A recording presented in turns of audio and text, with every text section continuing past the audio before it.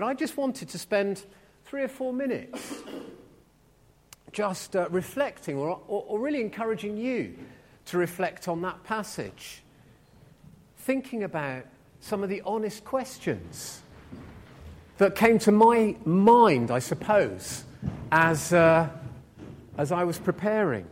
Am I switched on? Yes. Yeah, there you go. And there's a couple of things on a PowerPoint. I don't know, did you find that PowerPoint hidden, Steve, or maybe not? Don't worry too much. It was just a kind of a sort of framework to help you. There you go.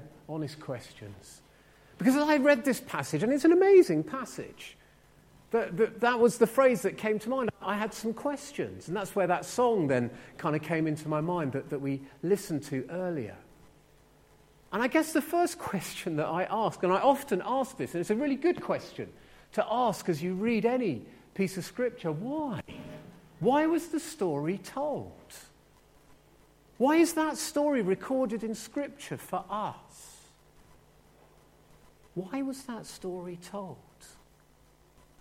And we'll come back to that in just a couple of minutes as we ask some other questions. Because I was quite troubled by a couple of things. The next question that came to my mind was, how come James gets killed and Peter gets released?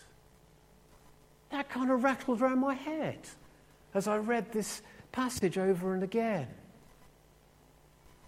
How come James gets killed and Peter gets released? We haven't got time to kind of really expand on that. But I just wonder, does it help us to see the context in which the story was told? These people were in danger for their lives. They couldn't walk comfortably down the sunny street, not risking perhaps unemployment or perhaps even arrest and execution. I think it also maybe just gives us a greater sense of just how miraculous Peter's release was, because what should have happened was he should have been executed. That was what was going on. That was the movement of Herod's desire to squash them, get rid of them. And it maybe just points us a little bit stronger to how incredible Peter's release was. I guess we probably do feel to some extent the injustice of James's execution, although Jesus had said to James, if you follow me, this is what's going to happen to you.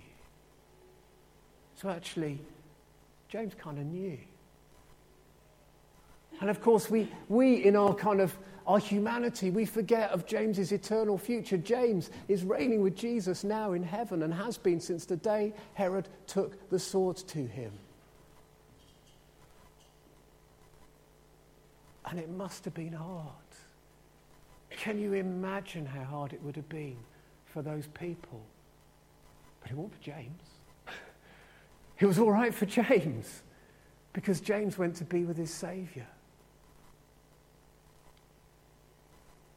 And it is a difficult question, but I guess we just sometimes have to come back to trusting in a God who came and was prepared to be executed for us, and who is so much bigger and so much greater than our understanding. His ways are not always our ways. That can seem really trite sometimes, can't it, when we're really struggling? That can seem a little bit kind of, well, you know. But there's truth in that. God's ways are not our ways.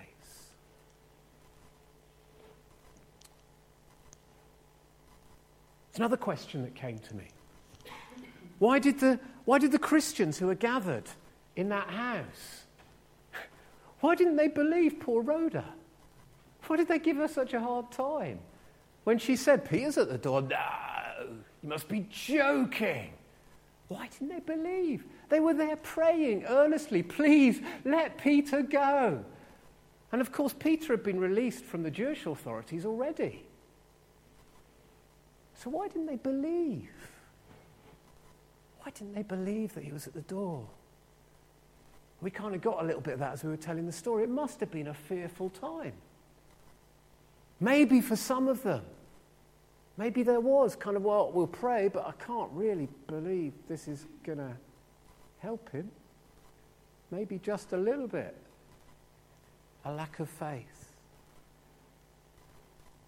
Maybe they had in their head an expectation of what would happen, that their prayers were, well, help him to go quickly, Lord. But maybe they were praying with expectation and just all that had gone on made it really difficult. See, sometimes our faith, I think, is conditioned by what we experience. The last thing that happened to us does influence how we think about what God can do next. And yet, Paul writes to the Ephesians, and he prays for them, and he acknowledges something that I'd love us just to hear. Find Ephesians chapter 3, where Paul prays for the Ephesians, saying, to him who is able to do immeasurably more than all we ask or imagine, according to his power that's at work within us, to him be glory in our church. Paul points us, as Peter did, and what God wanted to do to God's power and sovereignty. And they needed to get their head around that. But they were human like you and me. And they didn't quite grasp it at the time. But the reality was that Peter was set free. And as Christians, if we follow Jesus, we too are set free. Not from physical chains, from an imprisonment like this, although there are Christians around the world who are physically chained up for their belief in Jesus. But the last question I wanted to ask, on the next slide, I think, if I remember rightly, how do we respond to the fact that we have been set free? You see, Paul says to the Romans in chapter 6 of Romans, he says the wages of sin is death, but the gift of God is eternal life in Jesus Christ our Lord. We're captive to sin until we turn to Jesus. I wonder, do we realise what we've been set free from? Are we sometimes a little bit like Alex the lion in Madagascar, who actually kind of likes where he's staying in the zoo? He's a lion, for pity's sake. He should be out in the wilds of Africa, but he likes being served up his steak. It's a great film. If you haven't seen it, rent it out of the library. It's good fun. But he's a lion that doesn't even realise he needs to be set free. Maybe some of us are kind of comfortable in the confines of our captivity of sin, don't even realise we need to be set free. But maybe if we realise we need to be set free, maybe if we acknowledge we've been set free, how do we respond to that? Oh, that's nice. I should go out of church this morning. That's nice. And I'll get on with the rest of my life. That might be how we respond. We might be saying, well, actually, I don't think I really want to be set free. That brings kind of responsibility with it, doesn't it? Or maybe it's, yeah, but I'm going to do my own thing anyway. Or maybe Maybe it kind of sinks in, but there's always questions that hold us back. Or maybe our response to being set free is incredible gratitude to eternal God and asking him to help us live lives that reflect the fact that we've been set free from sin, that we can become ever more the people that God made us to be. We're not perfect, but God wants us to be moving towards his image, which will be perfected in eternity.